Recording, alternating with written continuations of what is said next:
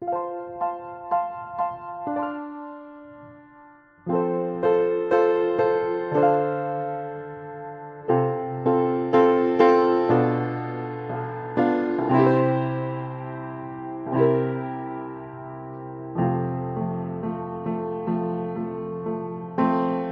to Hooplecast. I'm your host, Matt, and joining me are my co-hosts, Carol, Matt, Mel, and we're a bunch of Hoopleheads here to finish talking about the movie, Deadwood, the movie. I'm glad we split this into two parts, because at the end of the first part, I was starting to flag. It was a long episode. Yeah. You will recall from our Boardwalk Empire episode of Hooplecast, when we talked about Prohibition, the 18th Amendment to the U.S. Constitution. You may not remember the year it was ratified, but that was in 1919. But did you know that at the time, South Dakota was already suffering under Prohibition for the second time? No, I did not. No. The movie took place in November of 1889, when South Dakota was becoming a state. When the state constitution was being drafted, some wanted Prohibition included as part of the state constitution, but some of the legislators were afraid to combine the issues of statehood with Prohibition, thinking that if you were to combine the two, the entire thing would just fail. So they made Prohibition a standalone ballot question, and got some Hooplecast contributors to read some articles to us from the Black Hills Daily Times and the Daily Deadwood Pioneer to discuss the Prohibition question. So, was the Prohibition, was that supposed to be going on at the time this movie takes place? About a year after. Oh, after. Well, the movie took place in November. These articles you're going to hear span October 1st through October 19th. So I'm guessing that both statehood and Prohibition passed around the same time. But it being Deadwood, it was not enforced. Yeah, that was one of my thoughts. Was I'm curious as to whether any of these articles indicate how much it was enforced, because I would imagine some towns would just totally ignore it. And they did, and I've got some fun facts about that too. But first, let's hear from some of our readers. A perusal of the annual financial statement of Lawrence County for the fiscal year ending July 1st, 1888, shows that the revenue to the county from liquor licenses is very nearly one-half as much as from all the sources combined, and to vote for Prohibition means to vote to add to already overburdened taxpayers of Lawrence County an increase of 33%. In other words, and plainly put, if an individual's tax amounts to $40, and the Prohibition carries, his tax will be increased to $60. This certainly is not pleasant to contemplate, when it is a known fact that just as much liquor will be sold and consumed under the prohibitory law, and without tax, license, or revenue to the county, as is now sold under the permit and license system. Farmers, businessmen, taxpayers, are you willing to assume the $40,000 additional taxation that Prohibition, by abolishing license revenue, will impose upon you? Such will result if Prohibition carries, while the liquor traffic will not only be suppressed, but all regulating laws will be abolished. On the score of economy, then, as well as for sound political reasons, and to advance the cause of temperance, vote for the Prohibition? No. Remember that the laboring population of Lawrence County pays $5,000 every 12 months over the counters of the saloons, that the saloons may contribute $26,000 to the county revenue. Don't be deceived by any line of argument that a person, a family, a city, a country, a state, or a nation can be rich by reason of maintaining or indulging in the drink habit, or that any of these will be made poorer by being delivered from the most extravagant curse that has ever afflicted mankind. For the first 10 years of its history, Lawrence County paid out more money to prosecute the criminals and to support the paupers produced by the drink business than it received from liquor licenses and fines during the same years. A fact! The drink will never be abolished except by prohibition of the saloon. License does not plan to abolish it, but to perpetrate it forever. A solemn fact. The drinking ranks of tomorrow are recruited from the boys of today. If there is drunkenness in the next generation, the boys of today must be the drinkers.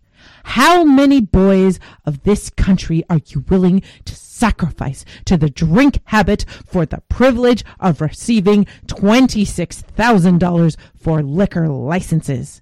Whose boys shall they be? Your neighbors or yours? Vote for the boys and the home. Quote Governor Larrabee of Iowa. I think that more than half the jails in the state are entirely empty at the present time. There are 98 less convicts in our penitentiaries than there were 3 years ago, notwithstanding the growth of the population. Expenses in criminal court have decreased very largely in these past few years. As to the depreciation of the value of real estate occasioned by prohibition, it is the sheerest nonsense. Crops grow, herds multiply, and the markets of the world continue open to us the same as before. And why should business suffer? Money is now spent for the necessities of life and for the legitimate uses instead of being spent at the saloon. Prohibition reduces crime. Prohibition brings prosperity. Vote for prohibition. Yes! God planted the tree of knowledge in the Garden of Eden and forbid Adam and Eve to eat of the fruit thereof. But when our fair mother disobeyed, did God prohibit the growing of apples, or blast and wither the trees that grew the fruit? No. He punished the man and woman and permitted the tree to grow. If this teaches us anything, it teaches that God created temptation and held man responsible for his own conduct. Sin exists in man, not in innate things, and the Bible, from preface to finis, teaches man's responsibility for his individual conduct. God might have destroyed the tree, but in his wisdom he did not do so. But our prohibition friends would be wiser than God and destroy and prohibit the manufacture of all alcoholic liquors, that a few men might escape responsibility of their own conduct. We cannot see how any true Christian who believes in Christ and the Bible can favour prohibition. At the Lord's Supper he took his cup and blessed it and said, "This is my blood. Take it, drink it in remembrance of me." You. If sin lurks in all liquor, if the drinking of a glass leadeth man to destruction and ruin, then Christ did mankind a terrible wrong when he took it for one of the symbols of the most sacred rites known to the Christian Church. When Christ performed the miracle of turning water to wine and giving it to the multitude, he again did mankind a fearful wrong if our prohibition friends are correct.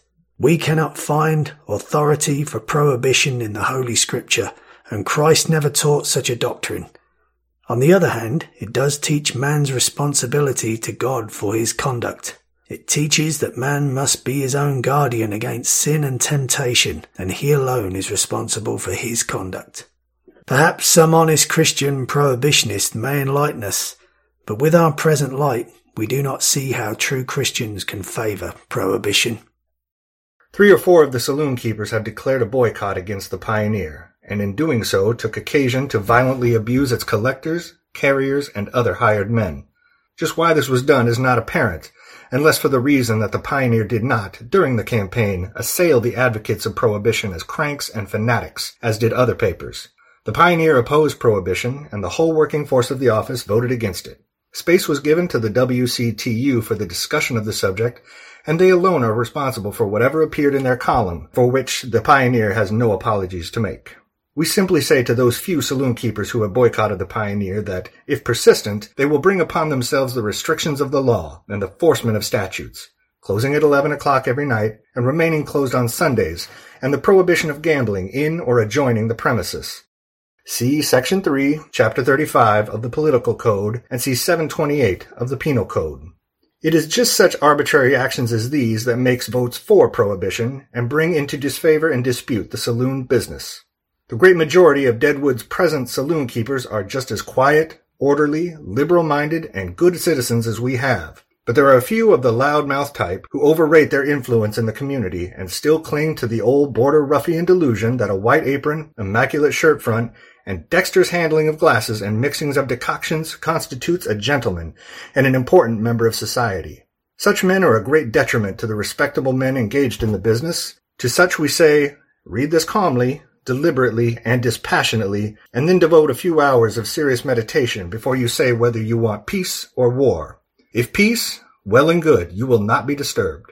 If war, either observe the statutes or provide yourself with funds to pay a fine every time you violate them.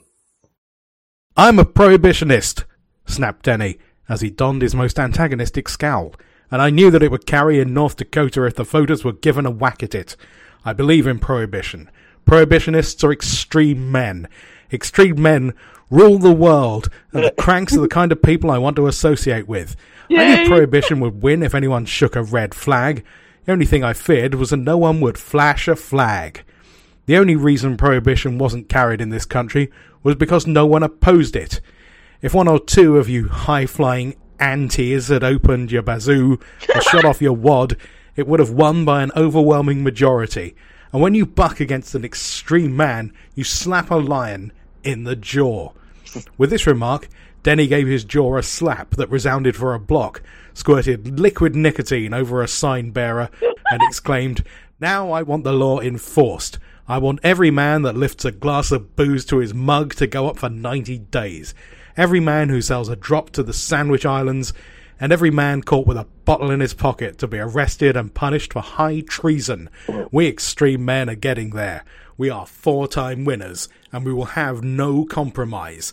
Now, if the legislature will pass laws in accordance with my views, defy the world, and shoot the soup into every man that does not hail from Iowa or Kansas, I will feel that the antagonizers are being properly recognized in Dakota politics.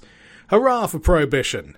Now, let's have women's suffrage, free love, a decent sprinkling of Mormons and Seventh-day Baptists, and damn me if I won't feel that this is the antagonizer's paradise and that I have been vindicated." With this remark, Denny shot across the street, muttering something about the recognition of extreme men and the wisdom of thoroughbred cranks, while a beatific smile danced like forked lightning about his extreme face. Wow. Pioneer Press recently received a very vituperative, profane, and obscene letter from a prohibition crank, and for the double purpose of punishing the writer and of securing a text, published it on the editorial page together with the following scathing, yet deserved and very true commentary. Probably the severest punishment ever received by the writer of the above is that which he will experience today when, to his astonishment, he sees his vulgar and profane letter in print.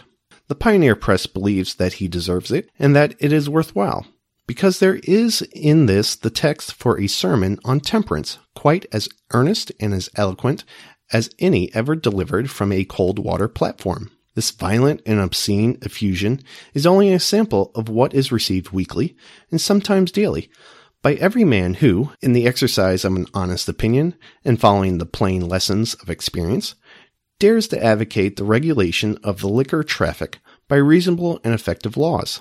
They do not, of course, hurt him any, but they ought to give a bad half hour of reflection to the people who welcome the writers of them as hearty allies. We do not, of course, make the mistake of confusing this poor creature with the honest and honorable men and women who believe in and support prohibition, but we do want them to consider this example, which is fully as frightful as that of a drunkard reeling to his gutter. It is surely not worse that a man should debase his body and stupefy his mind with drink than he should become such a slave in his passions and so depraved in heart and brain as to be capable of writing the letter which we have reproduced. The Prohibition people are rather fond of terrible examples. Here is one that might well make the most zealous of them stop to consider if he has ever really understood what temperance ought to mean. Prohibition does not prohibit people of the Black Hills from visiting the largest and best equipped mercantile establishment in South Dakota, the Brick Store, Lead City. Have just received 3 carloads, California canned and dried fruits, fresh from the orchards, packed by the celebrated San Jose Packing Company. Also, 2 carloads of the celebrated Juniper canned fruits and vegetables, all of the pack of $18.89. These brands are without an equal on this earth. We also have the choicest line of staple and fancy groceries ever brought to the hills. Our prices paralyze all competitors. Whoa. Brick store, lead city. I feel paralyzed now. Okay, sorry. This whole thing reminded me of, like, just basically a Facebook feed. Yes, it reminds me of Facebook. It's just people Right? making the stupidest arguments. And then there's an ad at the end. Yes, exactly. Skip the dishes. Skip the dishes, get some canned vegetables. Which one of us has been thinking too loudly about buying canned vegetables? Somehow those ads always appear if you've even been thinking about it. Right. Yeah. That's always the scary part. It's like, wait a know. minute. Let me know. Did I even say that out loud? I don't think so. Mm. Yeah. And if I did say it out loud, how'd you know? Yeah. Exactly. So yeah, it was a lot of back and forth on prohibition. Did prohibition basically come from puritanical ideals? Nah, not necessarily. In a No. lot of cases, it came from a lot from the women's movement to some degree, because there was a lot of No good husbands? there was a lot of domestic abuse by Yeah, drunken husbands, and there weren't a lot of laws, and there weren't a lot of, I mean, women, just as now, but much worse, more so, could not count on law enforcement or anything like that. The idea was that, you know, whatever a man did in his own home to his wife and his kids was his business and nobody else's. And so wife and kids were pretty much property. So when they were drunk, the idea was that if you could get them to not be drunk so often, then they wouldn't abuse their wife and kids as often. Mm. So Deadwood.com is, I believe, the official website of the city of Deadwood. And they have a timeline. And according to the timeline, the vote for prohibition went into effect May 1st, 1889. Or the law went into effect May 1st, 1889. But then how do I have articles from October of that year advocating you vote for or against it? That doesn't track. Mm. No, it doesn't. I mean, it seems like Deadwood must have the wrong date. Unless there was a citywide thing going on and a statewide thing going on. I mean, yeah, that could be. But You know, there could have been something, local ordinance and I don't know. Yeah, but statewide, it was combined at first with the issue of statehood, and then it was separated into its own ballot initiative, and it was approved. It passed. It is now illegal to manufacture, transport, or sell alcohol. Then 6 years later, citizens had a change of heart. They voted prohibition out. But then by 1916, better organized dry factions, including the Anti-Saloon League, churches, and the Women's Christian Temperance League, succeeded in getting another vote that hoisted South Dakotans back onto the prohibition wagon. I really liked, by the way, the argument of, like, well, Jesus was, like, saying you should drink wine, so... Oh, yeah. That one was... Are you saying Jesus was wrong? Yeah, Yeah. I thought that was great. Yeah, really. I also really thought that the newspaper was like, whoa, go for it.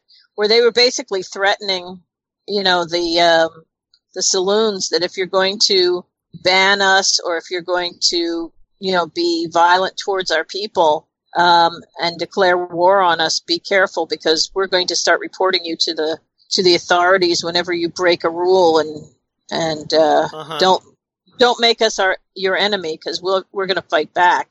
And it's like, we need to do some fighting back now to some of these things going on. And it's like, yeah, let's go. Yeah, be newspaper. prepared to pay a fine. Yeah. And just because you can handle those glasses and mix those decoctions doesn't make you the gentleman that you think you are.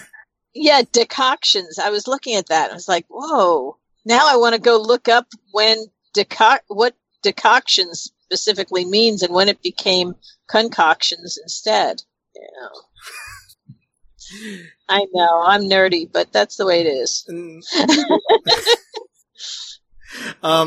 Meanwhile, in Deadwood, they totally ignored all these efforts for prohibition.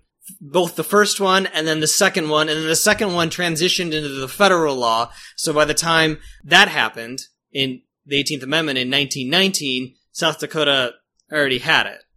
But they had a hard time enforcing it. So they got the federal help of enforcing it. But, here's another article. If there's any place in Deadwood that exemplifies the ingenuity of the locals to work around the federal prohibition law, it's the Fairmont Hotel. Ron Russo owns the Fairmont. He points to a large diamond-shaped area of a tiled wall. Tiles have obviously been replaced.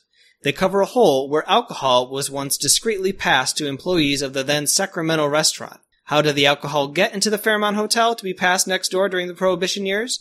Ron discovered the answer while making renovations to the building and with the help of an old-timer by the name of Willie Steinlich. And Willie walked through the basement with me, Russo recalls. He showed me where the swimming pool was. Oh, they had a swimming pool. And he said that they would pull in a wagon with cream containers full of alcohol, and then they would spirit them down into the basement. They would put them in the swimming pool, then they covered it with a tarp. Enter the fireman, an employee paid to keep the coal burning for the furnace in the hotel basement. The firemen then put the alcohol in jugs that were in the floor of the basement, Russo explains. The alcohol was then siphoned into pint or half-pint bottles that were given to the hotel staff for sale to guests or for passing through to the restaurant next door. Girls working in adjacent brothels, there were several, hid the bottles in the water tanks of old pull chain-style bathrooms for their clients. The routine was similar in Deadwood's saloons, all 34 of them, until Prohibition was repealed in 1933, the 21st Amendment.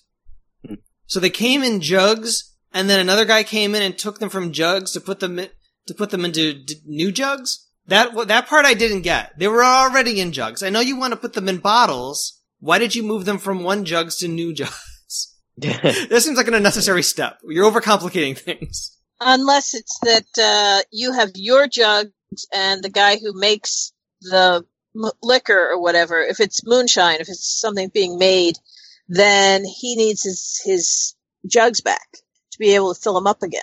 Why not? I have cream containers and you have cream containers and I just give you new... After I just move them from the cream containers to the bottles, I just give you back the empty cream containers. Yeah, maybe there's not that many. It's weird. They're like out in the middle of nowhere. Also, I booked a reservation at this hotel because it said it had a swimming pool, and you're telling me I can't use the pool? Well, yeah, I don't think they necessarily are. Here's a bottle of moonshine. Shut the fuck up. Yeah, yeah.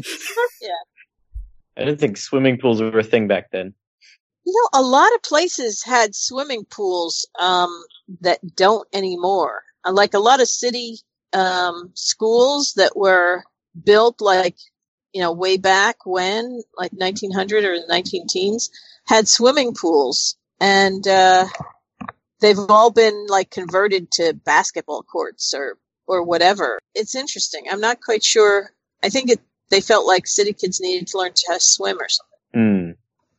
Someday you should check out the Sutro Baths in San Francisco. It was a swimming pool. It was sort of inside-outside because it's right on the ocean, but it was also covered. Yeah. And anyway, it's like in ruins now, and you can walk around the ruins of where the baths were, like go right down to where they were. Yeah, were they swimming pools or were they baths? Because, like, yeah. I think of Roman baths or whatever, but yeah, how would they clean a swimming pool back then? Unless it, you know, had a constant source of flowing water coming in and going out and all that. I don't think it was like fresh water. I think it was probably salt water right from the ocean, but around it they built docks and I think slides and things too.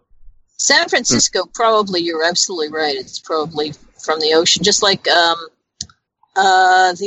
Palisades Amusement Park in New Jersey that was really cool. It had the biggest saltwater pool in the world, I think it was. And they would pump the water up from the Hudson River and, you know, right into this, because Hudson River at that point has a lot of salt in it. Great job reading those, everyone. Yes. Those were enjoyable. Wow, yeah. Amazing. That was Jonathan, Nutty, Mark, Anthony, Chris, Steve, and Robin. Wow. I think it was the third person, the first person who had an accent there. I think that guy should go into voice acting for video games. Everybody did a great job. Yes.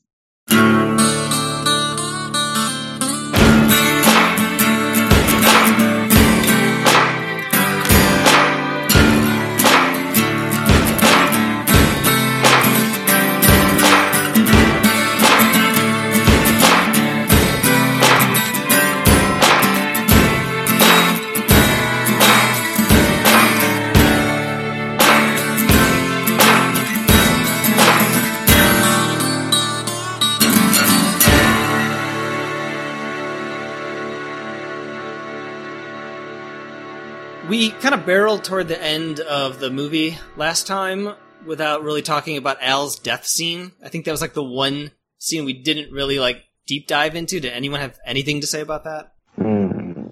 Was it a for sure death? There was no ambiguity? I don't think there was ambiguity. I think he died right then. Yeah, he died. Yeah, that was definitely a death scene. It took me by surprise. I didn't think he would... I could hear him like coughing and sort of like being sick throughout the movie, but I was surprised that it ended with him dying, especially since Doc was still alive and he seemed to get through all of season 3 with a cough, a bad cough. Yeah, he bounced back from his tuberculosis or whatever it was. Yeah, but they gave it was such a build-up that you definitely, it was not, I didn't find it surprising. I wasn't sure he was going to die, but then at the end he's giving away, basically getting everything in order. True. He was doing that. Yeah. Well, I was sad for Al, but at least he redeemed himself as a person, kind of, before he went out. Yeah. Which he had done, maybe you could say earlier than this movie even, but... Yeah, though I have to admit the first ending of the series had left a really bad taste in my mouth, having to do with Al. What was it again? Just killing the prostitute. Right, yeah. Because he was, the whole thing where he killed the woman. Yeah. Yeah. And and the fact that it was brought up again and it was kind of dealt with in a way, it did make Al's death, and also we have a lot more distance.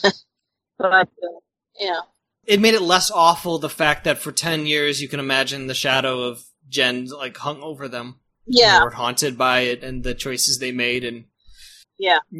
Well, that it was something that, they were all dealing with and Al was dealing with, as much as he had made it seem almost like, well, hey, this is what we've got to do. At the time, the fact that it's hung over them for this long and not really taken lightly did make a difference to me, at least when I was watching it. Mm. I thought it was a nice scene, a sweet scene. I like that Jewel was there and that she was massaging his feet and that they sang Waltzing Matilda together. Mm. Yes. Yeah. Then it started to snow, which was lovely. And right. That was nice. They have such a nice, family dynamic in that show. Like, it's really nice. Like, just that whole town. Most dysfunctional family unit. Yeah, but it's just like they all look out for each other, and it's really nice to see. Yeah. I think that's part of the appeal of Deadwood, too. Yeah. Right, let's get into feedback. Do it. I will briefly read Anthony's feedback, who was one of our readers for Readers Theater. He said, I didn't much like it. There. What? He didn't say why. No reason? He didn't say why. Oh, come on, man. Try harder than that. Come on, but we want to know why you I know, that. I that's, you don't like it? That's good. I would love to know why. So, if it's nothing but praise, then it's a little bit boring, but, give us your opinion. It's totally valid, because it is an opinion. Maybe one of our feedbackers, because we do have 5 or 6 that send in emails, maybe one of them didn't like it. Let's find out what Harold thinks. Matt, I'll have you read this one from Harold. He titled it... Harold is quite often a contrarian, we shall see. Yes, he quite often is. He titled his Deadwood Endgame feedback, because he sent this back in... when Endgame came out? June 5th. Yeah, a month ago. My initial takeaway from watching the movie was that this was a pitch-perfect send-off. There was not a single wrong note. They recaptured the sets, costumes, dialogue, look, and of course, brought back as many actors from the original show as was feasible. While some of it may have seemed like fan service, I can excuse that because fan service is what this whole enterprise was about. By stopping where they did, they were able to give us a mostly happy, if sometimes bittersweet ending. Look, we all know George Hurst is not staying locked up, and we know that Trixie isn't going to avoid the law forever. You don't think so? I think she will. I think she'll be okay. But for all we know, we can... Oh, wait. But for now? Oh, but for now. We can enjoy one more spoonful of canned peaches and one last chorus of Waltzing Matilda. This was essentially an alternate version of Season 4. Utter's murder echoed Ellsworth's, and it triggered events that probably would have happened in Season 4.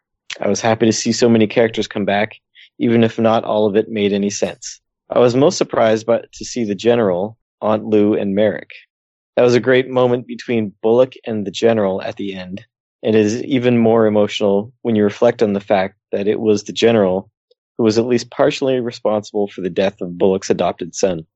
Oh, yeah. Well, the horse got away. Let's blame the horse. Yeah. I don't think. Yeah. It's a freak accident. Yeah. There were so many of these strange connections between characters, most of which was left unmentioned, but hanging over the scenes like ghosts.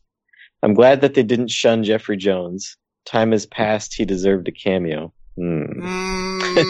I'll be very I don't Who's need Jeffrey Jones? He's the pedophile.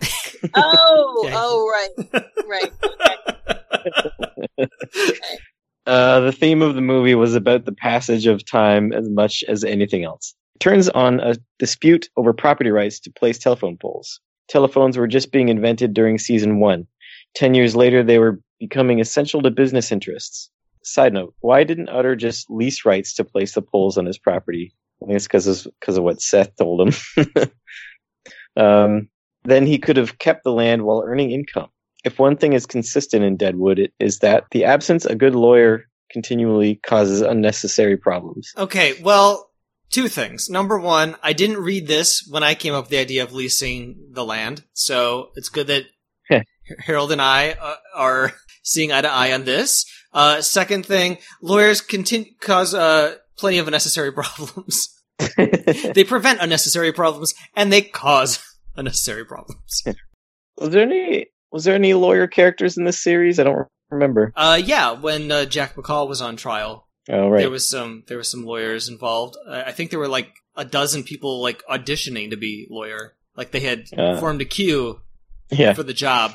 All right, please continue.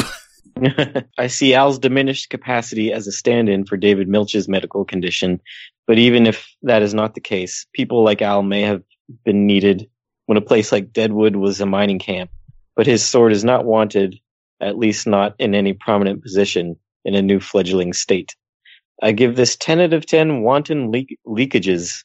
I hope this is respectful to Jewishness. Very respectful. Yeah, I hope it is too. I wouldn't know. None of us are Jewish. None of us is Jewish. Sorry, I corrected your grammar. I'm an asshole. Okay. You liked it. Yeah. Yeah, this thing about Trixie, whether Trixie would be, the law would catch up with her. I mean, I know that the legal profession and how they judged people guilty or not guilty is a lot different from now. But at the same time, you've got a town that does not want Trixie to be prosecuted. Yeah. And you've only got, the only person who saw her was Hearst. Yeah. Saw her actually shoot him was Hearst 10 years ago. And even then, only kinda. Right. And then he so little witnessed, was such a good witness that he mistook her for someone else at the time, as opposed to 10 years later. I think a really good case could be made for he doesn't know what he's talking about, especially if somebody were to step forward and give her an alibi.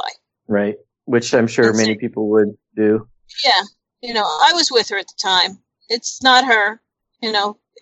He's got the wrong hooker. And that's when Hearst is like, bring up the security camera footage. Yeah, really. If he can't get her out of town so that he can do a kangaroo court somewhere, I don't think it's going to happen. They'd line up all the prostitutes, and one by one they would lift their skirts, and they would see if you correctly identified the right perpetrator. I think Trixie will be fine. Yeah, I do too. Yeah.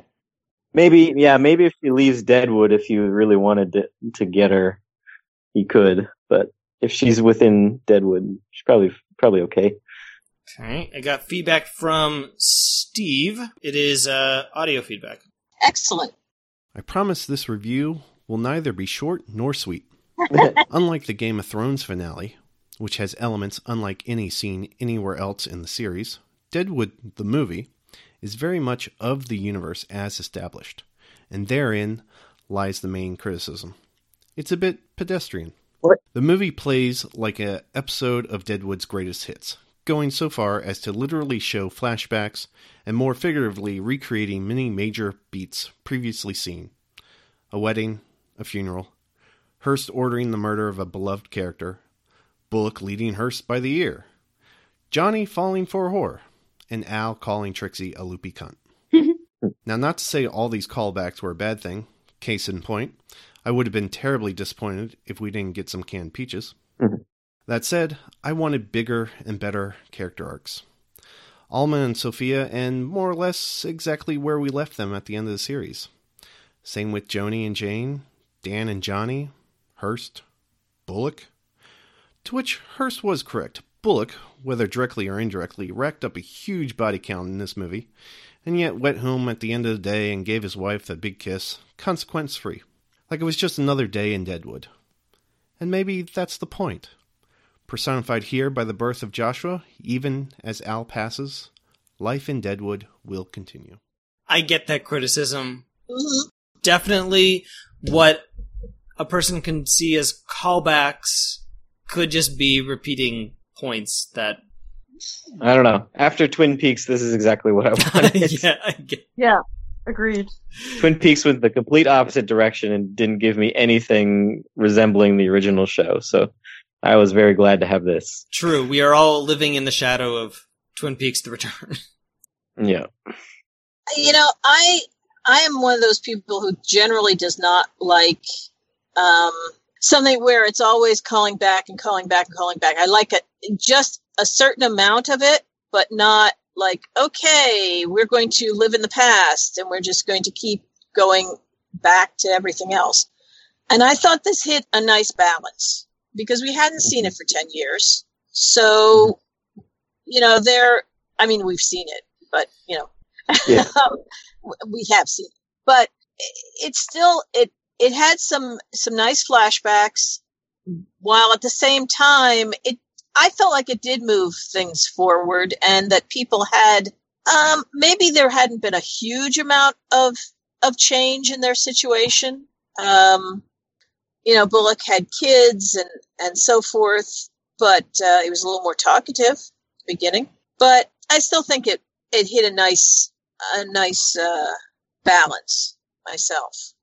Why is Bullock? I'm trying to remember why Bullock would be responsible for everybody dying.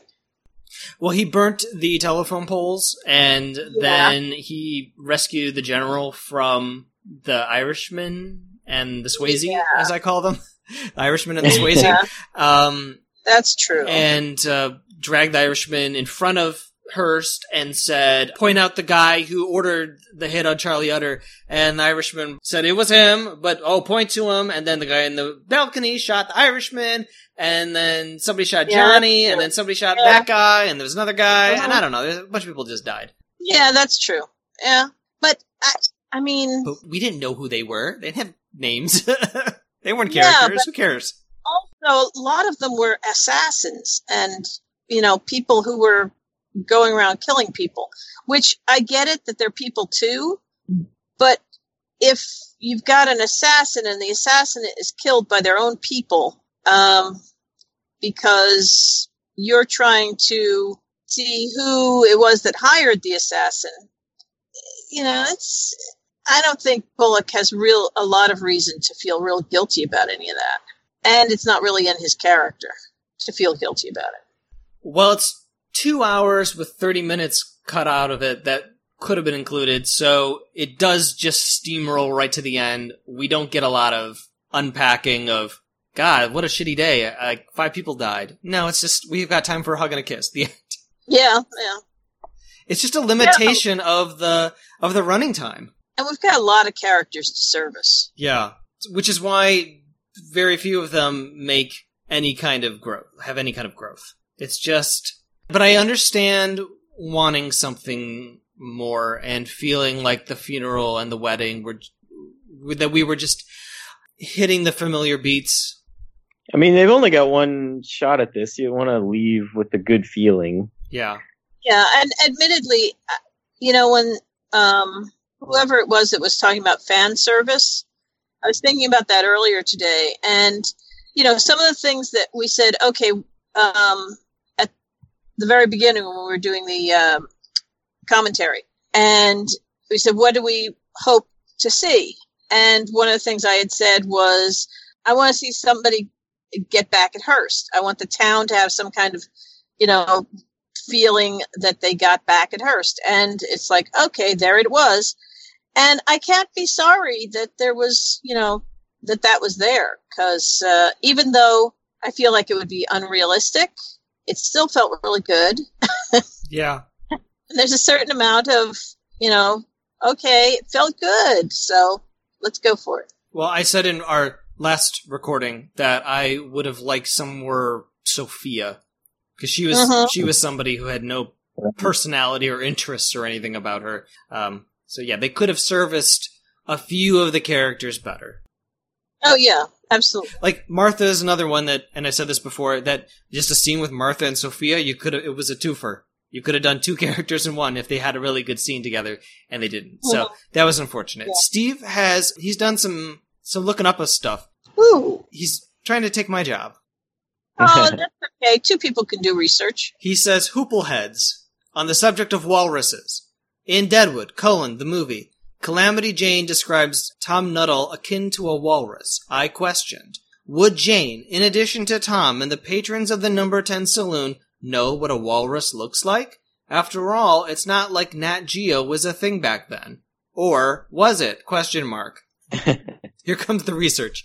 Deadwood, the movie, takes place in 1889. National Geographic published its first issue in 1888, 9 months after the National Geographic Society was founded.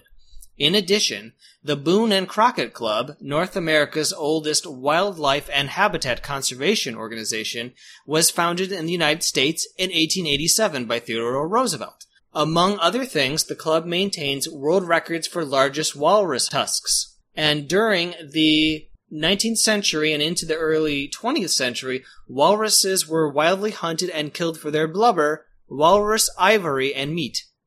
So within the cultural zeitgeist at the time, there is certainly an interest in the wilderness, and Jane, as a frontierswoman, would be the target audience. The smoking gun to this mystery, however, is perhaps the best-known appearance of the walrus at the time, found in Lewis Carroll's whimsical poem, The Walrus and the Carpenter, that appeared in his 1871 book Through the Looking Glass, and what Alice found there. Critically successful, the book includes illustrations by political cartoonist Sir John Tyndall. Possible I'm mispronouncing that name.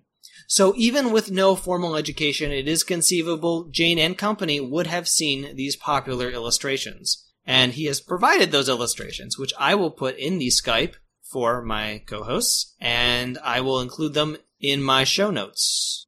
These illustrations that we're looking at on Skype, I've seen these illustrations. They're pretty famous. Yeah, I think there was lots of reading material back then. People would have been familiar with lots of stuff. Yeah. There's little cartoons and sketches, yeah. And just because Jane knows what a walrus looked like and said so doesn't mean that everybody else in the saloon was like, oh yeah, he does. They could have been like, what? What was that? They would have been playing along so they don't seem stupid. Exactly. So I have 3 responses that Google suggests that I could give Steve for this information. I could say it's very interesting, thanks, or cool. Which one should I click? Very interesting. Very interesting. Very interesting, thanks. Nope, only very interesting. That was my... Oh, there's no thanks? No, it always... It's Google, either or. Gmail gives you 3 options whenever you reply to an email. Oh, it's very interesting, comma, thanks, comma, cool. I get a choice of 3 things, so I don't actually have to type anything. Gotcha. Sometimes they do that to my mother when she sends me emails. I'll be like, nope, or great, I got it. Whatever. Okay, let's have Mel read this feedback from Nutty. Thank you for those fun facts, by the way, Steve, about National Geographic and walruses. Yes. I really do appreciate that you went the extra mile and you did some research. From Nutty, I'm so happy that Jane didn't get killed or had her heart broken. Glad she got some good lines. Everyone in town knows Joni is her girl, and Joni knows it too. Jane shooting Harry made me so happy. I think Al and Trixie's relationship is super sweet. I also like Trixie trying to talk the new whore out of whoring. I was expecting the new girl to be someone like Al's daughter, but then she was very undaughterly. Yes, she really was. Yeah. Seth basically just had bitterness the whole movie, and that's fine. That's it. Same old Seth. Yeah. Charlie didn't deserve to go like that, but Samuel Fields really didn't deserve that story. I love Jewel and Al, especially at the end.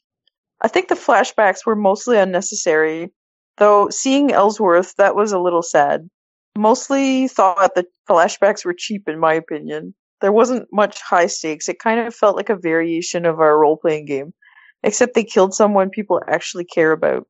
8 out of 10 for fans. I thought maybe of having Tech watch with me. Glad I didn't. He wouldn't have cared having not seen the series. Nutty. Yeah, definitely don't watch this if you haven't seen the show. Yeah. I don't know why anybody would, but again, apparently they thought that might happen, so that's why the flashbacks. Yeah. Or, I mean, I thought it would also work for people who hadn't watched the series lately, you know. Oh, true. Like a reminder of what happened if you didn't watch the finale, if it had been many years. If it had been 13 years and you haven't gone back to watch it, you would need a little bit of a refresher. Yeah. I didn't mind the flashbacks. I kind of liked them. I thought they were a little sweet and handled well. Yeah, I thought we they have some were good. friends. We have some friends who didn't watch the series since it aired, I think. So yeah, if they watch the movie, which they might, they're gonna appreciate the flashbacks, I think. She said something right at the beginning. What did she say? Oh yeah, that's one thing. Jane was never in danger of getting killed, not unless he rewrote history. So that was one thing that, you know, I guess when she said that she was glad Jane didn't get killed. That was something that, if you knew anything about Calamity Jane, then it wasn't it wouldn't have been a spoiler to know. Instead of plot armor, she has history armor. Yeah, exactly. Reality armor. Yeah, I went back actually later on to see when she did the Wild West show and stuff, because I thought I remembered her actually having traveled before the series started, but I guess I had that wrong, and it was after this that she went with the Wild West show and stuff. I mean, she was with Wild Bill before that, so she did some traveling before that. I think she went again. I don't know. I'm trying to remember now, and I'm getting it all befuddled. Mm-hmm. She died in the Callaway Hotel in the small mining town of Terry, South Dakota, from complications due to alcohol poisoning. What year? Hold it out. It's weird that I don't have that sourced. Do you have what year? 2013. 20. No, I have the year that Charlie Utter died, 1910. He died in Panama. Oh. Okay, so he wasn't protected by history, even though he's less famous, though. Figure. Yeah. He's less famous, yeah. He traveled to Panama and became a doctor and a druggist. What? And he practiced medicine among the local Indians and even delivered babies. His friend Upton Lawrence said that he last saw Charlie blind and grizzled sitting in a rocking chair in front of his pharmacy in 1910. Whoa. Yeah, he's less famous. He's also way different on the show than he was in real life. Mm-hmm. Except for being a friend of Wild Bill and being part of his wagon train. Way different character. Mm-hmm. Anyway, you can get the biographies of all the characters, and I'm talking about historical biographies, by going to hooplecast.com, clicking on Deadwood. Go down to the episode we recorded called Goodbye and Fuck You. That was our series wrap-up. And click on resources. It takes you to my Google Doc. I got the bios in there. Nice. You're getting that Kickstarted Deadwood book, aren't you? Yes. Yeah, that should be fun. $30. You get the book and a soap with a prize inside. Oh, sweet! Let us know what the prize is. It's something that says "Sorry, try again," probably. Better luck next time. Yeah. Thank you, Nutty, by the way. Yes, thank you. Nutty. Okay. More feedback. This is from Barb. Carol, would you read this for us? First, it was great to listen to the four of you talking over an episode of Deadwood again. I felt like a return home for a conversation with a group of old friends. Aww. Yeah. I went into the movie hopefully and was not disappointed. It was so beautifully filmed and full of images of natural beauty and gorgeous artistry. Janie Bryant's costumes were stunning, and I liked the way everybody's updated looks short-handed their intervening years. Alma and Sophia immediately stand out as wealthy and fashion-forward on the station platform, but overall relative prosperity and a new availability of nice things are apparent among the locals and their properties. There's a scene right after Trixie calls out Hearst. She's backlit from the window to the thoroughfare in white lace and ruffles, hand on belly, eyes heavenward, praying for the safety of her baby. She's a Renaissance Madonna beneath a pressed tin ceiling that I had given 10 years of my life for. E.B. looks more kempt than he did, but he's become Richardson to Hearst's old E.B. That's an interesting one. Al encouraged Saul to go into politics because Trixie, being the wife of a man of prominence, will make her safer from Hearst. You do not want to know how long it took for me to work that out. Trixie thanks Al during the wedding procession for being upright, for letting me have my hand on your arm, and for being the showing up sort that you are. Al's reply was hard to catch and badly captioned, but it was a Britishism, I think. He said, "What sauce is gravy?" Another version of "What's good for the goose is good for the gander." He finally thanks her for years of loyalty. This made me cry. I'm sorry that Alma apparently hasn't found anyone at all to interest her since Seth. Yeah. Well, we don't know that. Yeah. Well, she's obviously still kind of... Anyway, finally... Maybe she left him at home so she could get some of that Seth action. Finally, the Bullocks family front yard still consists of a walkway through what appear to be heaps of boulders, which is nuts. How did those 3 kids survive playing around out there? With daily knee scrapes, how did they not perish of sepsis 1,000 times over? And what about snakes? Snakes love rock piles. Somebody in the scenery department made that decision and stayed with it. And as unimportant as it is, I wonder about it. Thanks again for putting forth the effort. I hope that you continue with another project. Barb. Aw, thank you, Barb. Thank you. I don't think it's just a British expression, but what everything else is gravy? Like everything else is extra? It's all gravy. Yeah. Gravy meaning extra, in addition. So I don't think that's just a Britishism. I think Americans say that too. They say something like it, but I think, where is it? What sauce is gravy? So I think he's saying what's good is good. I thought he may have said what sauce is gravy, but I heard it as like what else is gravy? Whatever else is gravy. Because again, I've heard plenty of Americans say that. Probably said that myself once or twice. I don't know. I barely remember it. He should have said it's all good in the hood. Yeah, that comes trippingly off the tongue of the writer of this show. Yeah. I'm glad that Barb called out the costumes, because the costumes and set dressing always stunning on this show. Yeah. Mm-hmm. And yeah, we already talked about that tin ceiling.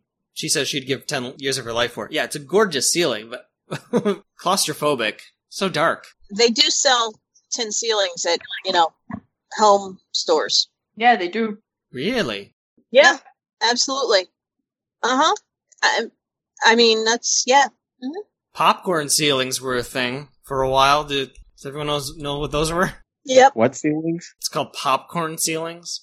Oh, yeah, those gross, textured ceilings? Yes. A textured stucco. Yeah, I don't like it. They had to be sprayed on, didn't they? Weren't they sprayed? I'm not sure, but it's apparently it's a bitch to get rid of. Yeah. Yeah. I think my parents have that in their house, but I'm not 100% sure. Or my parents did, and then they got rid of it because they were like, this is outdated. Just keep something long enough and it comes back in style.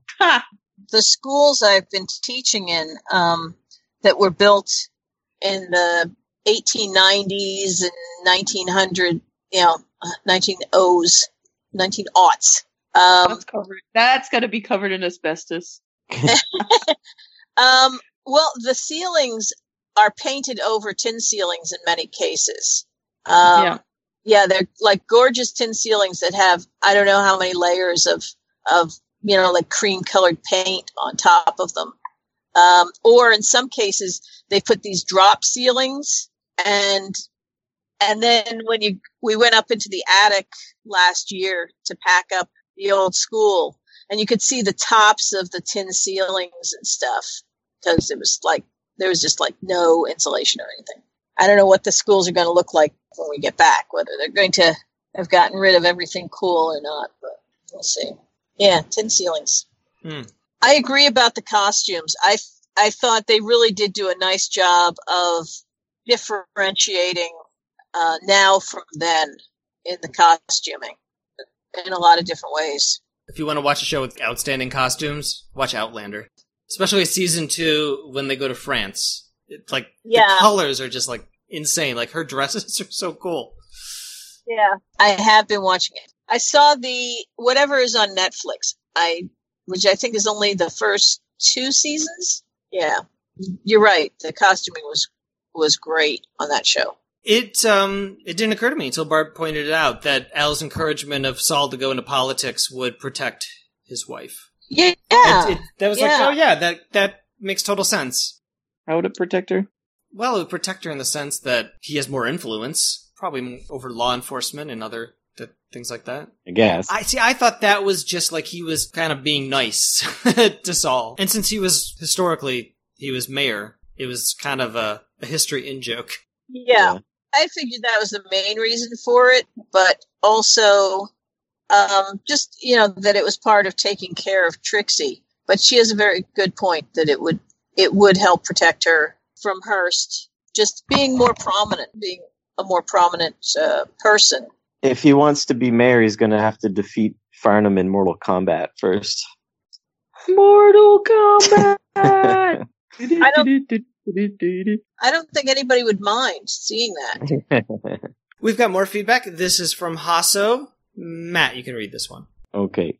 Hey guys, so good to sit down while drive and listen to you all again, just like old times. And that's the atmosphere I thought the movie created. That is, once I got over the harsh toll Deadwood took on the aging of many of the characters. It's kind of like your favorite wrestler coming back from retirement many a year later to the love of the old school fans. And it's just great to simply see them. And in doing so, we certainly allow for some slack in their performance. That said, the Deadwood performances were still spot on. Language, tone, and the way they interacted with each other was like they never skipped a beat. I think they got better, actually. I thought the story was nice and straightforward and established itself quickly, which is great in a feature-length movie. Very similar theme, though, to Hearst's taking of Ellsworth's land, but I didn't mind that. Trixie still owns the show, hardly aged too. And thanks to her, I feel the need to add the word squaws to my vocabulary. The milk she squoze. Yeah. Without going on much further, I enjoyed all the performances. A few highlights. Seth, I agree with Carol. It's not even a question on whether can he act. Al, great final chapter for his character. Singing the Bush ballad known as the unofficial Australian national anthem, by the way. And Charlie Utter, all class as usual. E.B. always loves his language and enjoyed his rumblings with the telephone. The movie was still kind of open-ended. Surely Hearst will want to take revenge on Bullock, even if he can't take the land. Still, I'm more than happy to be able to see my favorite show have one last hurrah. Again, was great listening to you guys. Well done, too, for essentially predicting Hearst's walk of shame. And just to quickly call out, as I posted ages ago, that, in my opinion, Deadwood was a much better quality drama than Game of Thrones. Well, with GOT finished, I reckon the writing's clearly on the wall. Cheers, Hasso. Thank you. Thank you. I agree with most of what you said. Well, the question about whether Timothy Olyphant could act was a season 1 question. Yeah. Good actor or bad actor. Yeah. That was a season 1 question. Movie, even he admits that he was not good, that it was basically a rehearsal for the movie. Right. He Timothy Olyphant himself, admitted he was a bad actor in season 1. Yeah. Most actors will look back on their previous performances and say that they were not they did not do a good job. As well they should, because they've developed over the years. I still think that he did, We know. No, I think he did fine. It's the character. It's, the guy is repressed, rage-filled. It's probably hard to play a character like that. He's usually not too deep. Can't express his emotions, Yeah, that's hard to be restrained as an actor, probably. So. Yeah, I mean, he's very restrained, and that's fine. But when he comes out and he's like super angry, oh, that's so great. Yeah, I mean, yeah, we love angry Seth. Yes, he's got angry. He's got. Angry Seth is believable because of restrained Seth. Yeah, and I've said before that for me it was always the line delivery, and that the words kind of tumbled out of his mouth less convincingly than they did with the other characters. That was always my issue. Yeah. Yeah, he's got 3 modes. He's got restrained, he's got angry, and he's got pining for Alba. Yeah. I thought of Hasso during that last scene and hearing Waltzing Matilda, because Hasso being Australian. I actually thought of you, Hasso, because you were one of our contributors back when we were still covering the show. Mm-hmm. Yeah, I always think of the Australians when that comes up. All our Australian friends. As far as I know, he's the only Australian that listens to this podcast. Yeah, well, it was an interesting one to pick. Part of me was wondering why that one particularly. I thought it would have made a little more sense if it had been something that was more connected to Al's youth or something. I don't know. I was wondering about it when it was on. I was like, it's an interesting choice. He also says, I forgot to mention, I would have loved to have seen some more Dan. Any excuse for him to flex his muscles. Example, some young cowboy overstepping the mark and getting a quick lesson from Dan, who still has it. I agree. Yes. Pop his eye out. Oh, I don't think we need to repeat that. Follow W. Earl Brown on Twitter if you don't, because he is very fun. Let's see. I'm going to go to Facebook to get our last feedback. This is from. Do I get to read the last You one? do. This is from Joe. Oh my God! I win! I win! You always win. Yes, I always do. In our hearts, you always win, Mel. All right. Jeez. Fuck off, Matt. Really? Really? In our hearts. All right. Oh, good grief, Matt. She's all right. Shut up. Hey, Hooples. I fear this is going to get to you too late, which is par for the course in my relationship with your podcast. Unfortunately, I discovered Hooplecast long after you had finished with Deadwood, much to my continuing disappointment. I am not a Deadwood newbie, nor am I a typical veteran. I am a freaking Deadwood savant. Whoa! That's a mighty claim! It is. Yeah, someone's a little full of himself. Yeah. I want to hear the explanation of that. Okay, no, wait. Here it is. I long ago lost count of the number of times I've watched the series, but if I had to guess, I would put the number at 60 to 70 over the last 13 years. Holy shit. Right, well, you should have done this podcast then. Yes. What? Fuck you! Don't agree with me! And go back in time and join us. If you're such a savant, invent a time machine, go back in time and join us. Bam. Okay. There was even a space of time where I could recite the dialogue right along with the show as it played when I was at the height of my insanity. I have even listened to your Deadwood episodes over 3 or 4 times and nearly aced Matt's trivia contest. Yes, I know. I am a little nuts. Nearly aced.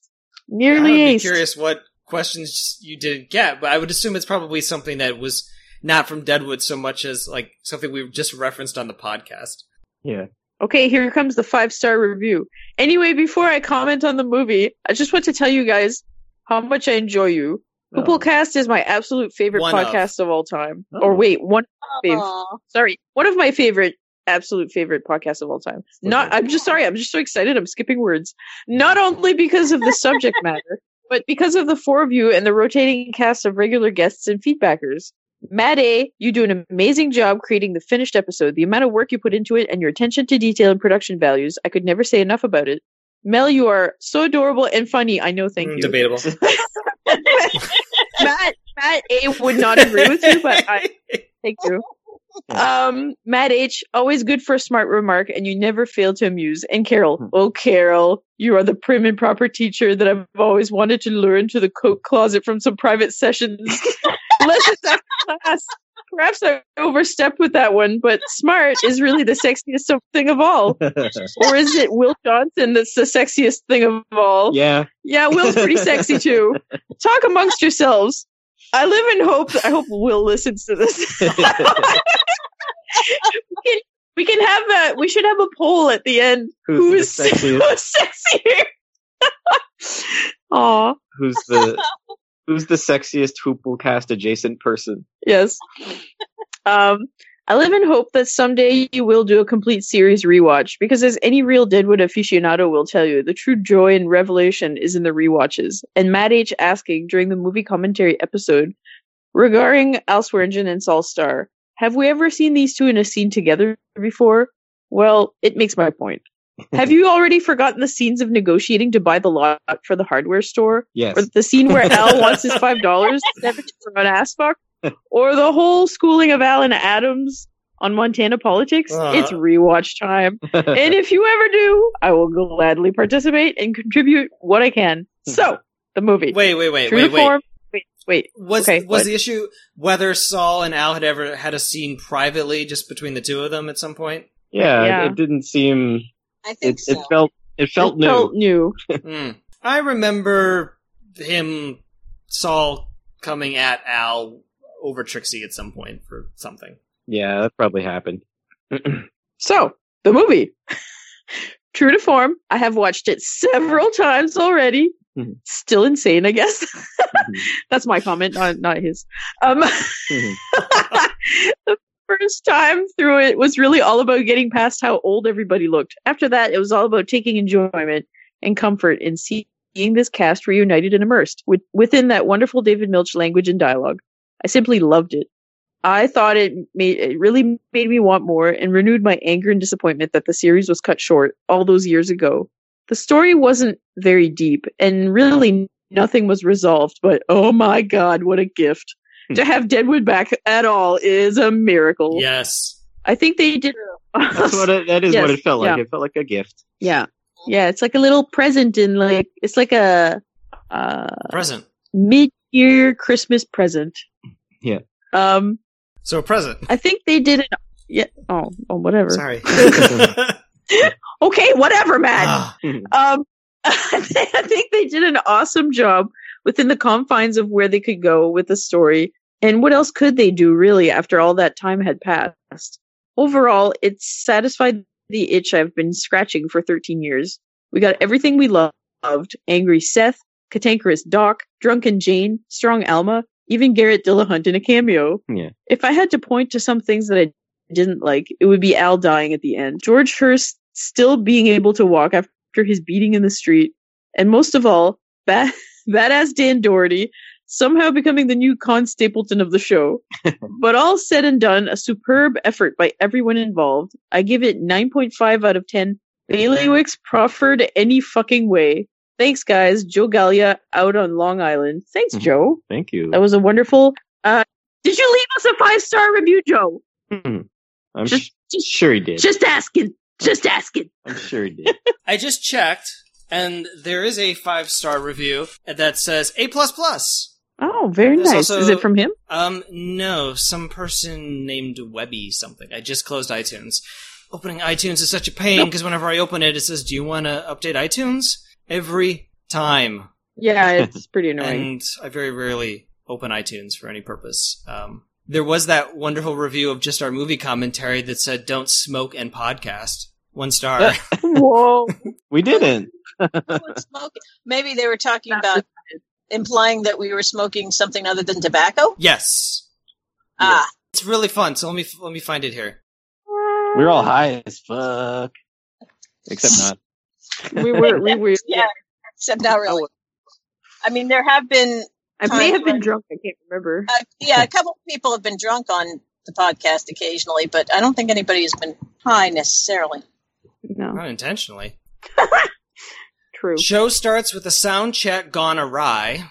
Giggles and "yeah, really, man" talk follows. Then if you stick around 5 minutes, it turns into an awful take of Mystery Theater 2000. Just awful. 1 star. Yeah. That's funny. All right. Yeah, Joe, if you want to take all those nice things you said and just like copy paste it right into iTunes, that would be great. I would. Mystery Theater. Yeah. Mystery Science That's Theater. just like Yeah, no, I know the show. Oh. I'm just trying to figure out how that relates to what we were doing. It doesn't. Yeah. It doesn't, because Mystery Science is about like kind of making fun of like really bad movies and stuff. Yeah. Oh, it doesn't. I guess it doesn't make any sense. But people on the internet have very strong opinions about things they don't understand. Mm. See, I actually try and come up with how that could be somehow make sense or something, and thank you for letting me know that it just doesn't.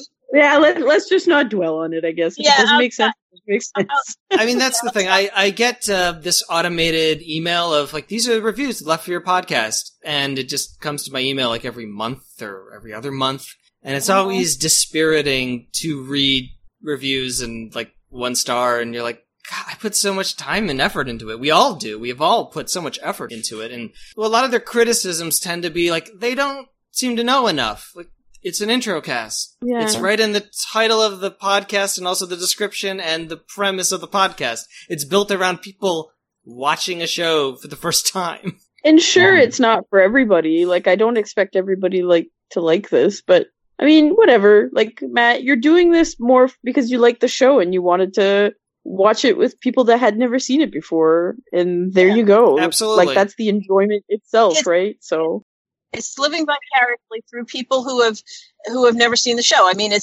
I've listened to many podcasts of shows that I love that are intro casts, and that's the joy of them. You don't have to pin down your friends. Like, when I've introduced my friends to shows I loved, you don't want to be constantly saying, okay, I know you watched another show. Could you please talk to me about it, every little detail for the next hour? I mean, it's like, no, I can't really. I've got a life to live. Okay. Yeah. You can do that through a podcast. They're going to talk about every little thing. Unfortunately, unless you're a guest, you don't have an opportunity to say, but I want to know about this. But, since we take forever on all of this stuff, we should hit all of those little I want to know about. Well, I think we do, but people probably start at the beginning, and we were a little rough at the beginning. It was my first podcast, first podcast hosting, so I know I was rough and probably didn't edit them correctly and whatever, but I think we've improved since then. We certainly know the show now. Like, we didn't, like, the three of you didn't know the characters at the start. You do now. Like, you can't help it. That's the premise of the podcast. I'm sorry. I can't change it, nor would I want to change it for you, random person on the internet. Right. But maybe keep your opinions to yourself. Right.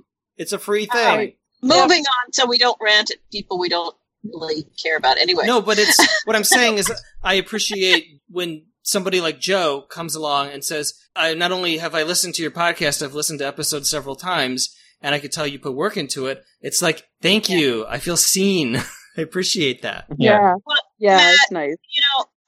I'm glad he said that. And when he said that, I was like, yeah, because I feel like I haven't said it lately. The fact of just how much work you have put in from day one.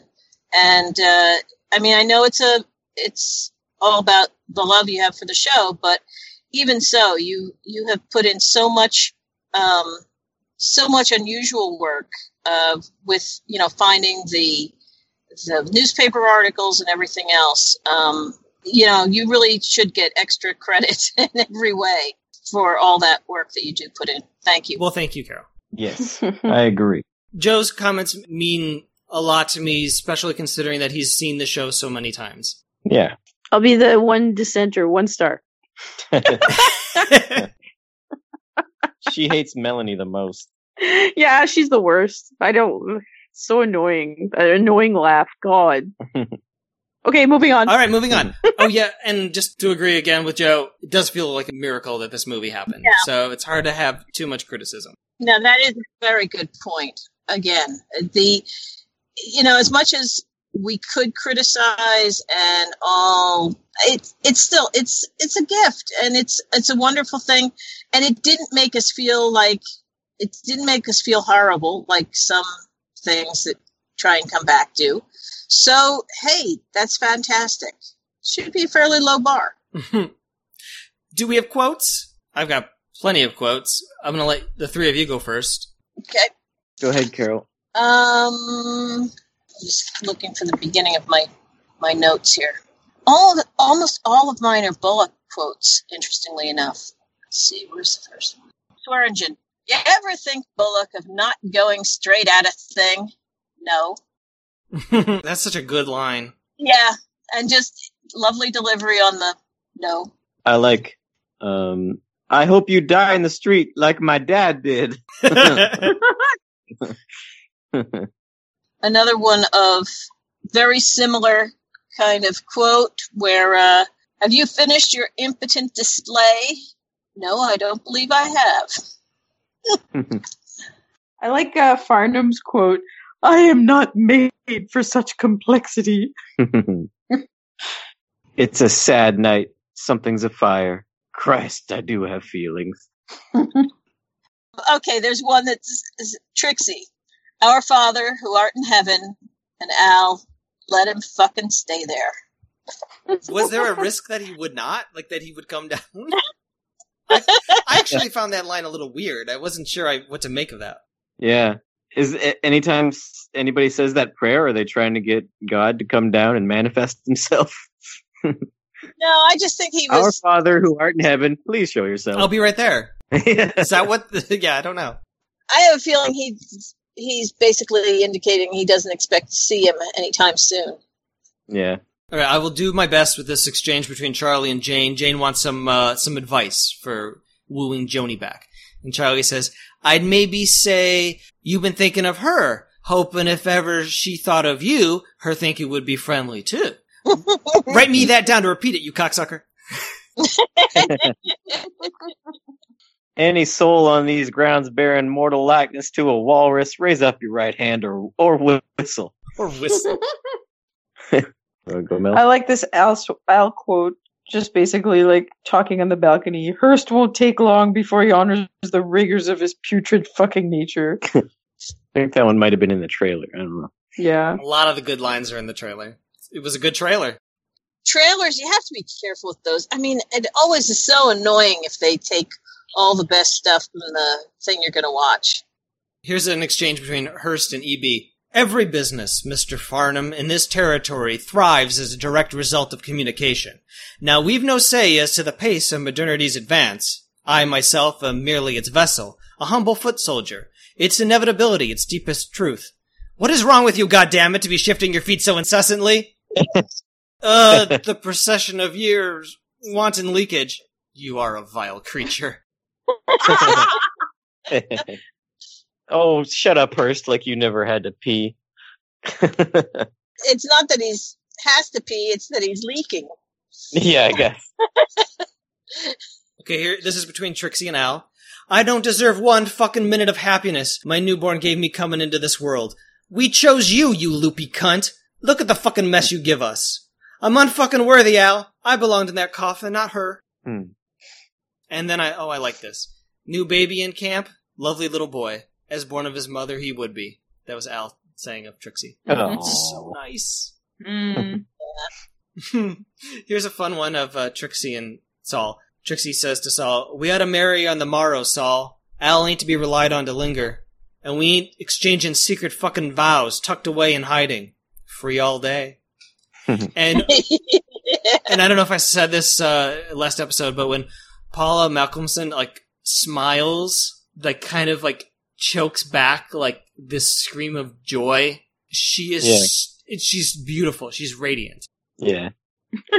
I do like the quote. I didn't write it down, but I do like the quote when she's like talking about how she squoze some milk in some bottles. A whore of her vintage. All her quotes are pretty darn good. Even like her rant on the balcony. Yeah. I didn't write that down either, but I think it's online somewhere. If Do you have it up? Maybe. It's long. It's long, yeah. That's why I didn't write it, but it's good. Yeah, I mean, Senator Hearst, Your Honor, I just like that. On this 10th anniversary of them being butchered, I convey to you memorial greetings from the miner Ellsworth and the prostitute Jen. But the two of them, who knows how many you've done for a while making your moneyed progress? Have I missed word of your appointment to some position of authority? Have I missed word of yours, you bald-pated cunt? Debating whether or not to say the word cunt? Me, no, the phone turned off. Oh, I see. So I couldn't read it. I'll say cunt anytime. Cunt. That's the Deadwood influence. It's come upon you. Cunt. Al says, I'd not prolong the chewing up, Doc, nor the being spat out, not go out a cunt. See? Just add it. just trips off the tongue. Yeah. There's a moment when Al says, gentlemen, can we not appear as quadruplets? I don't know if we talked about this or not, but that was a callback to an earlier line from a previous episode when he says, let's not appear as fucking triplets. Episode 6 of season 2. Nice. Oh, nicely done. Do I have any others? Oh, I did like it when Al says, where you been, Bullock? And he goes, right up the street, Al. I don't know if that's the exact quote because I can't find it, but I like that line because it makes me think like, these characters have not been gone for 13 years. They've been right up the street this entire time. So I like that line. That reminds me of the line from Boy Meets World when that character Minkus from the early seasons came back at the end. And they're like, where have you been this whole time, Minkus? And he's like, over there on that side of the school. And then they're like, oh, we don't go over there. You go over there, you might never come back. I was wondering where that was going. All right, let's just indulge Matt's foray into Boy Meets World for a second, see where it takes us. It's just one of those lines where hey, we haven't seen these characters in a while, and they're gonna address it. But I've been here the whole time. They did that all the time in the TGIF shows. Oh, they also did it I think they did it in another way with another character in Boy Meets World, where the little sister she came downstairs at the end of the series. And they're like, where have you been? I've been grounded for a really, really long time. I'm trying to think what female comic had this joke about her having a foster brother that was left on her doorstep, her family's doorstep, but they didn't find him until he was 13 years old because they never used that door. I can't remember what comic that was. It's very funny. It's always stuck with me. Are you going to incarcerate me again, Marshall Bullock? This time for how many minutes? Let's find out together. Yes. Okay, and I've got one last one, a very sweet one from Jane to Joni. You give me a goddamn kiss and say, I promise I won't fold, no matter how sad I get. Or just don't say a word at all then. Just go ahead and give me a kiss and don't say a word. No. Yeah. You think Jane stuck around at the end of the movie? Yeah, I hope so. I think they went off together. Oh no, this is my last line. That was Bill coming to me. Him coming to protect us. No, Jane, that was you. Aww. I love it. Oh, they're so good. Okay, if there's no other quotes, who was a character of the episode? It's gotta be Alma. She basically saves the day. I really liked her. That was a true victory over Hearst. One of the only ways you can get a victory over him. Right. Is financially, if you get the better of him, he really feels that personally. Mm-hmm. It's true. Yeah, I thought of that too. I was driving home from work Friday afternoon. Who's going to be my character of the episode? I was like, God, Alma really sticks it to Hearst. Mm. And the thing that bothered me the most about the finale was Alma's claim being taken away. Because Hearst didn't need it, and she did. It was her identity and progress as a character was all wrapped up in this gold claim, and that he took it from her was such an insult to everyone. Right. I really felt the sting of that. So I was very happy when she was able to upstage him at the auction. But then I was like, yeah, but really she just used her money and money that she worked hard to earn. Yeah, probably. But it was still just one scene out of the entire thing. So I'd say it's like a tie between her and Trixie. Trixie was pretty great throughout the whole movie. So, sorry, who said Alma so I can put it down in the spreadsheet? Oh my God, Matt. Is that you, Can Mel? I have Alma and Trixie? No, you have to pick one. Oh, damn it. I'll pick Alma, you pick Trixie. Okay. Okay. We'll do like we always do at restaurants where we split a meal. Let's split them in half. Yeah. And then we swap. I'll take half of Trixie and you take half of Alma. And we'll yeah, swap. and we'll swap. Which half? No, Let's never mind. not. What? Which half?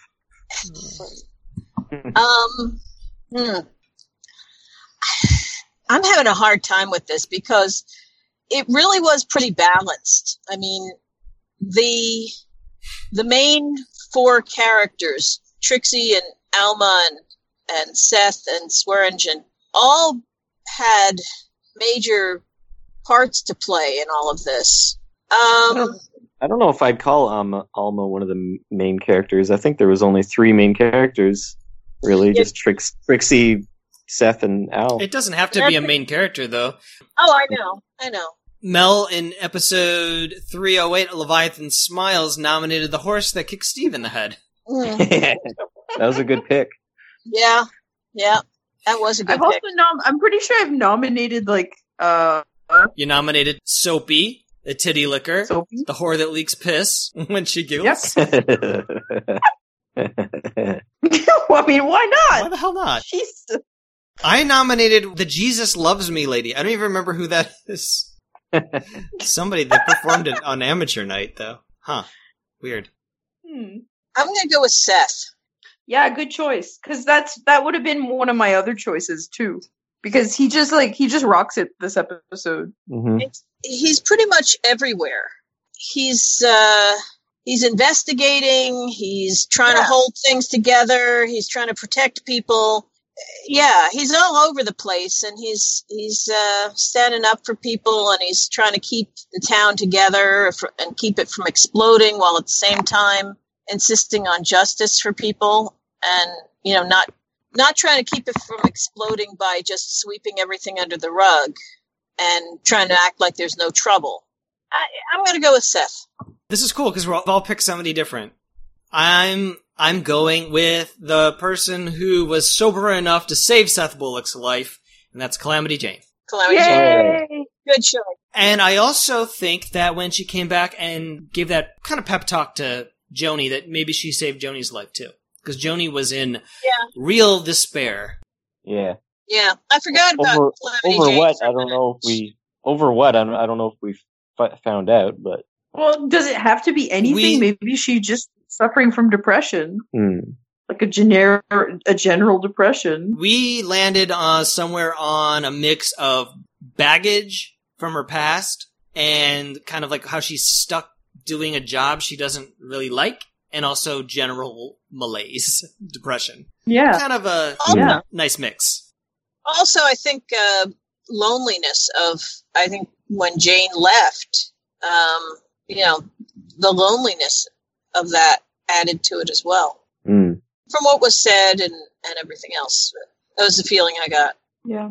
But I'm glad you picked Jane, because I had forgotten for a minute how much, there's a lot going on with Jane, too. Yeah, she'd probably be another main character, I guess. Yeah, absolutely. Ratings. Who wants to go first? Oh, I thought we did this last time. I will do... I really liked it. It was exactly what I wanted as a continuation / return of a franchise. If only they could all be this good. The only other thing that's done it this well is Cobra Kai, the sequel to Karate Kid. Seriously, if you haven't watched it, it's really good. Okay. It's a lot of fun. And I will give it a 9 out of 10 bottles of Trixie's Squoze milk. Hey, that was my rating! I knew you were going to do that, but that's all I could think of. Oh, you dick! I'm sorry. I have no other rating! Let Mel go last. Okay. You just do more bottles. Stealing a rating. I'm sorry. It's despicable. Okay, no, I have a rating. Okay. Don't they do this every time? Oh, who even remembers?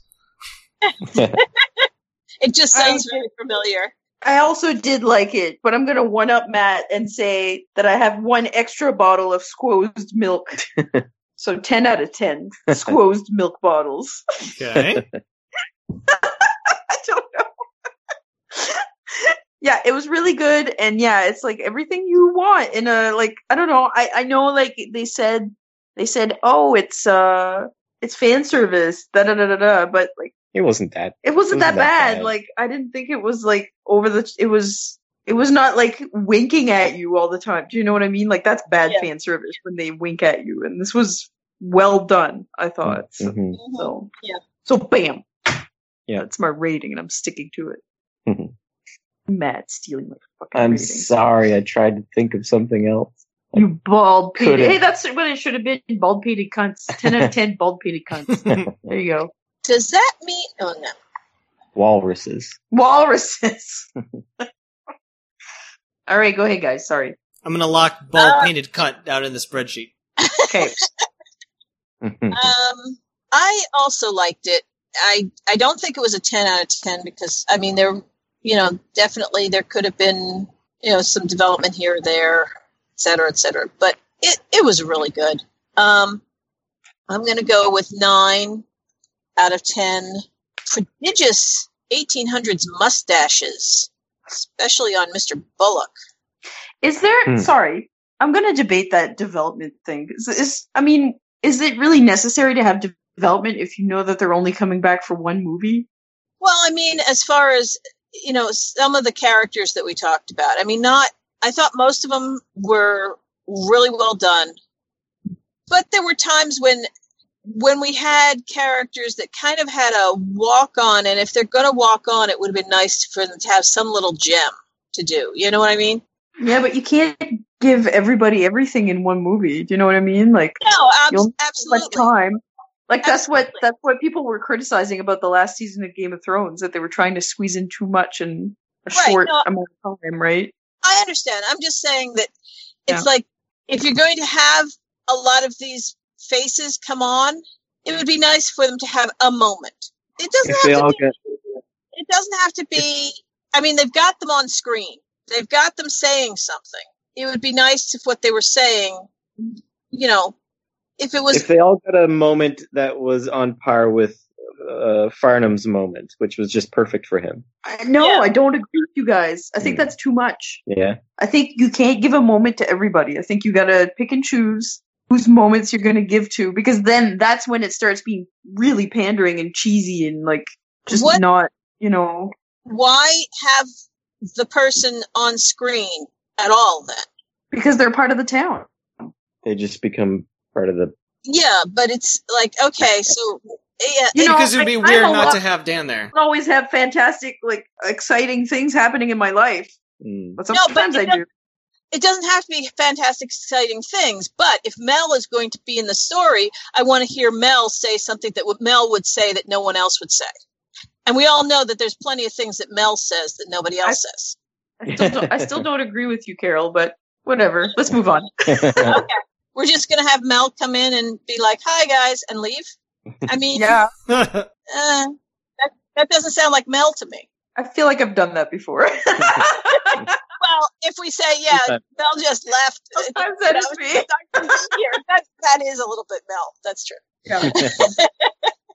I can see what you're saying, Mel. It's almost like if everybody had like a 5-minute scene or even less than that, it would almost feel like boxes were being checked. Right. Yeah. I agree with that. But But I know what you're saying too, Carol. I understand you're saying that there are unique things about every character that could have been. Yeah. Like when what's her name? The Aunt Lou? Yeah. Oh, I remembered her name. Oh. When Aunt Lou was on, I have no recollection of what she did or said. Baby. She just delivered the baby. She delivered the baby. Right. Okay. I know. We got to see her face.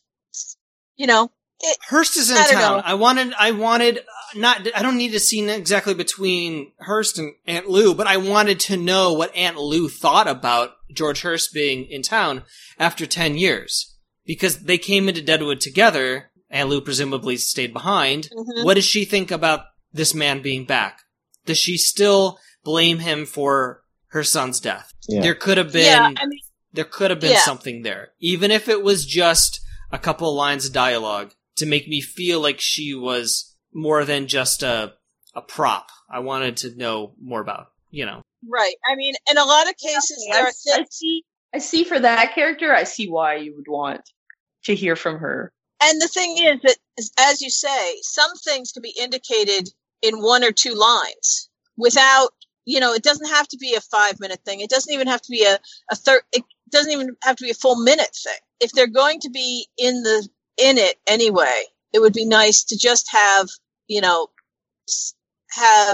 that time be meaningful. Yeah.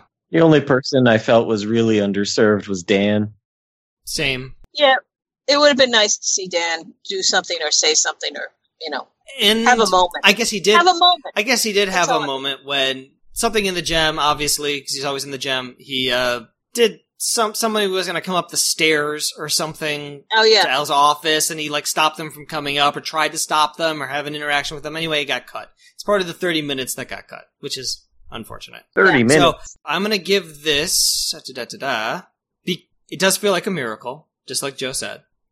It is immeasurably better than Twin Peaks The Return, which is a colossal dumpster fire of a garbage fuck-up of an Enterprise. No matter what the critics will have you believe, this is pretty much what I wanted. Yeah, I can see, Aunt Lou underserved, Dan underserved, Sophia didn't care about Sophia. Would have just presumed that she never got off the train, she never came to Deadwood. There were some decisions that were made, there's some material that was cut, probably, that could have stayed in, so it's not perfect, but it's nearly perfect. So I'll give it 9.5 out of 10 babies sneezing in the faces of saloon keepers.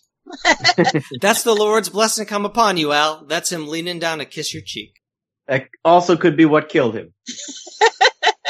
Yeah, he didn't seem to die of flu or something. So because numbers are important, and this is an important thing that we do, this averages out to a 9.38, which in the scheme of things makes this our 3rd favorite, if we call this an episode. Nice. So, top 3, defo. And that's it. We're done. All right. What? No more Deadwood ever again. Unless we get that Blu-ray with the 30 minutes, then we'll have to do it won't be a full episode though, but we can... Missing Pieces? Like a Missing Pieces style episode. Yeah, I mean, theoretically, we could. So, what are we talking about next time on the podcast? Back to our HBO dramas. What are we covering? Of course, I can't find it. Nobody remembers? Come on. Game of Thrones. No idea. We did Game of Thrones. So, what came after Game of Thrones? We're talking about the David Milch series Luck. That's the one with the horse races. Oh, right. And the Aaron Sorkin drama, The Newsroom. Who boy. Yeah. So. 2 great writers. 2 great writers. 2 questionable pilots. Send us your feedback. Hooplecast@gmail.com. Go on to Facebook and search for Hooplecast, and there you will find the Facebook group. Please join. It'd be great to have you. We talk about Deadwood. We talk about HBO shows. Talk with your fellow fans. Why wouldn't you? And go on Twitter. You can follow me at Hooplecast, although I don't really know why you would. Barely use Twitter. But theoretically, you could do that. You could also find the website, hooplecast.com. Anyone want to promote anything? Matt, do you have a podcast that you do? I have a Shenmue podcast. What's Shenmue? Shenmue 8. It's a video game. Never heard of it. It's an old video game. Many people haven't. It's a very entertaining to watch video game.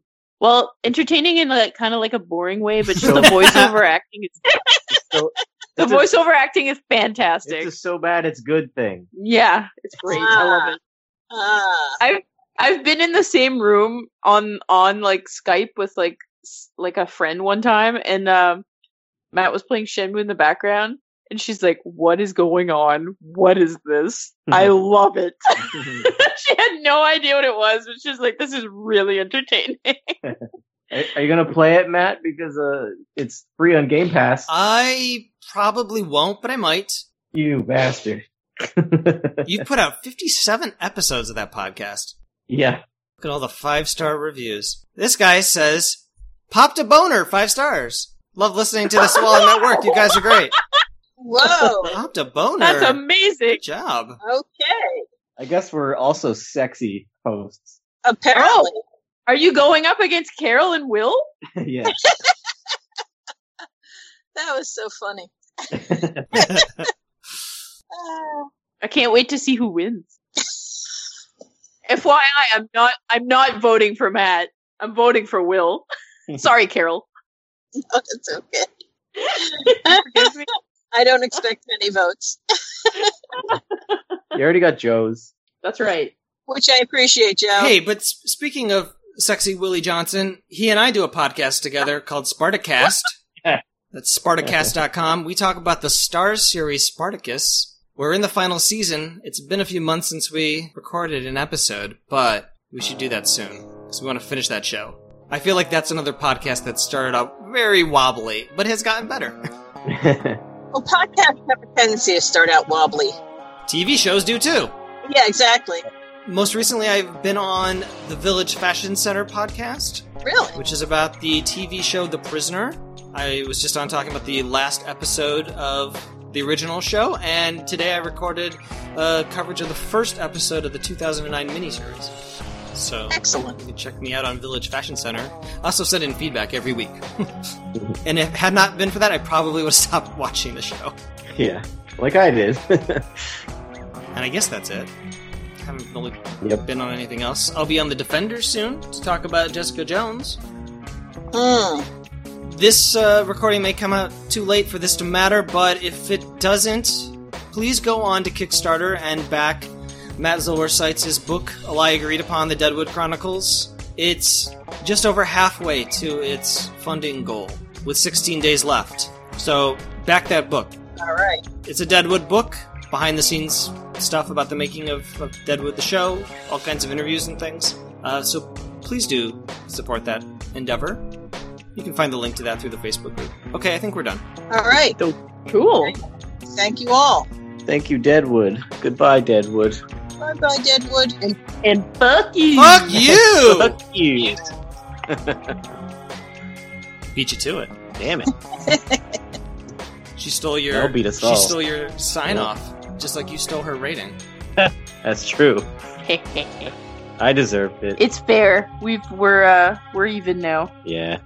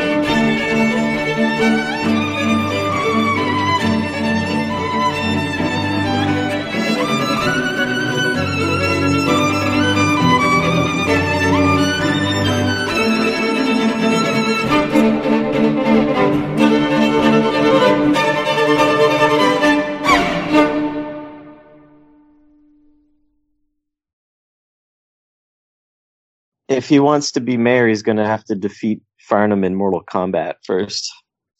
Mortal Kombat! I don't think anybody would mind seeing that. What's the fatality? What would he do to Farnham? Yep. He would. Ooh. I mean, what is there to his character besides his Jewishness and his Farnham's not Jewish. Or did I mean? No, not Farnham. Oh, Saul. Oh, yeah. How would he finish off Farnham in Mortal Kombat? Yeah, he would summon Moses. Yes, he would split Farnham's body in two, just like Moses parted the Red Sea. When he stomped on that glass at the wedding, he picked up the glass and right in Farnham's neck. Yes. Didn't he shoot somebody in this one? You know what his fatality is? It's Trixie. Trixie would just come out from off screen and she would just shoot him. Yeah. She would hike up her skirts and shoot him. I just picture him summoning Moses like in South Park. Explain yourself. I don't know. This is what Moses looks like in South Park. You don't have to. He's like Park. He's like what is that? Oh, they sure don't try very hard, do they? Some sort of what? What is that? I don't know. Some sort of dreidel-shaped neon god. I don't know. Okay, well, moving on. Feedback. Yes, please. 1 star. 1 star.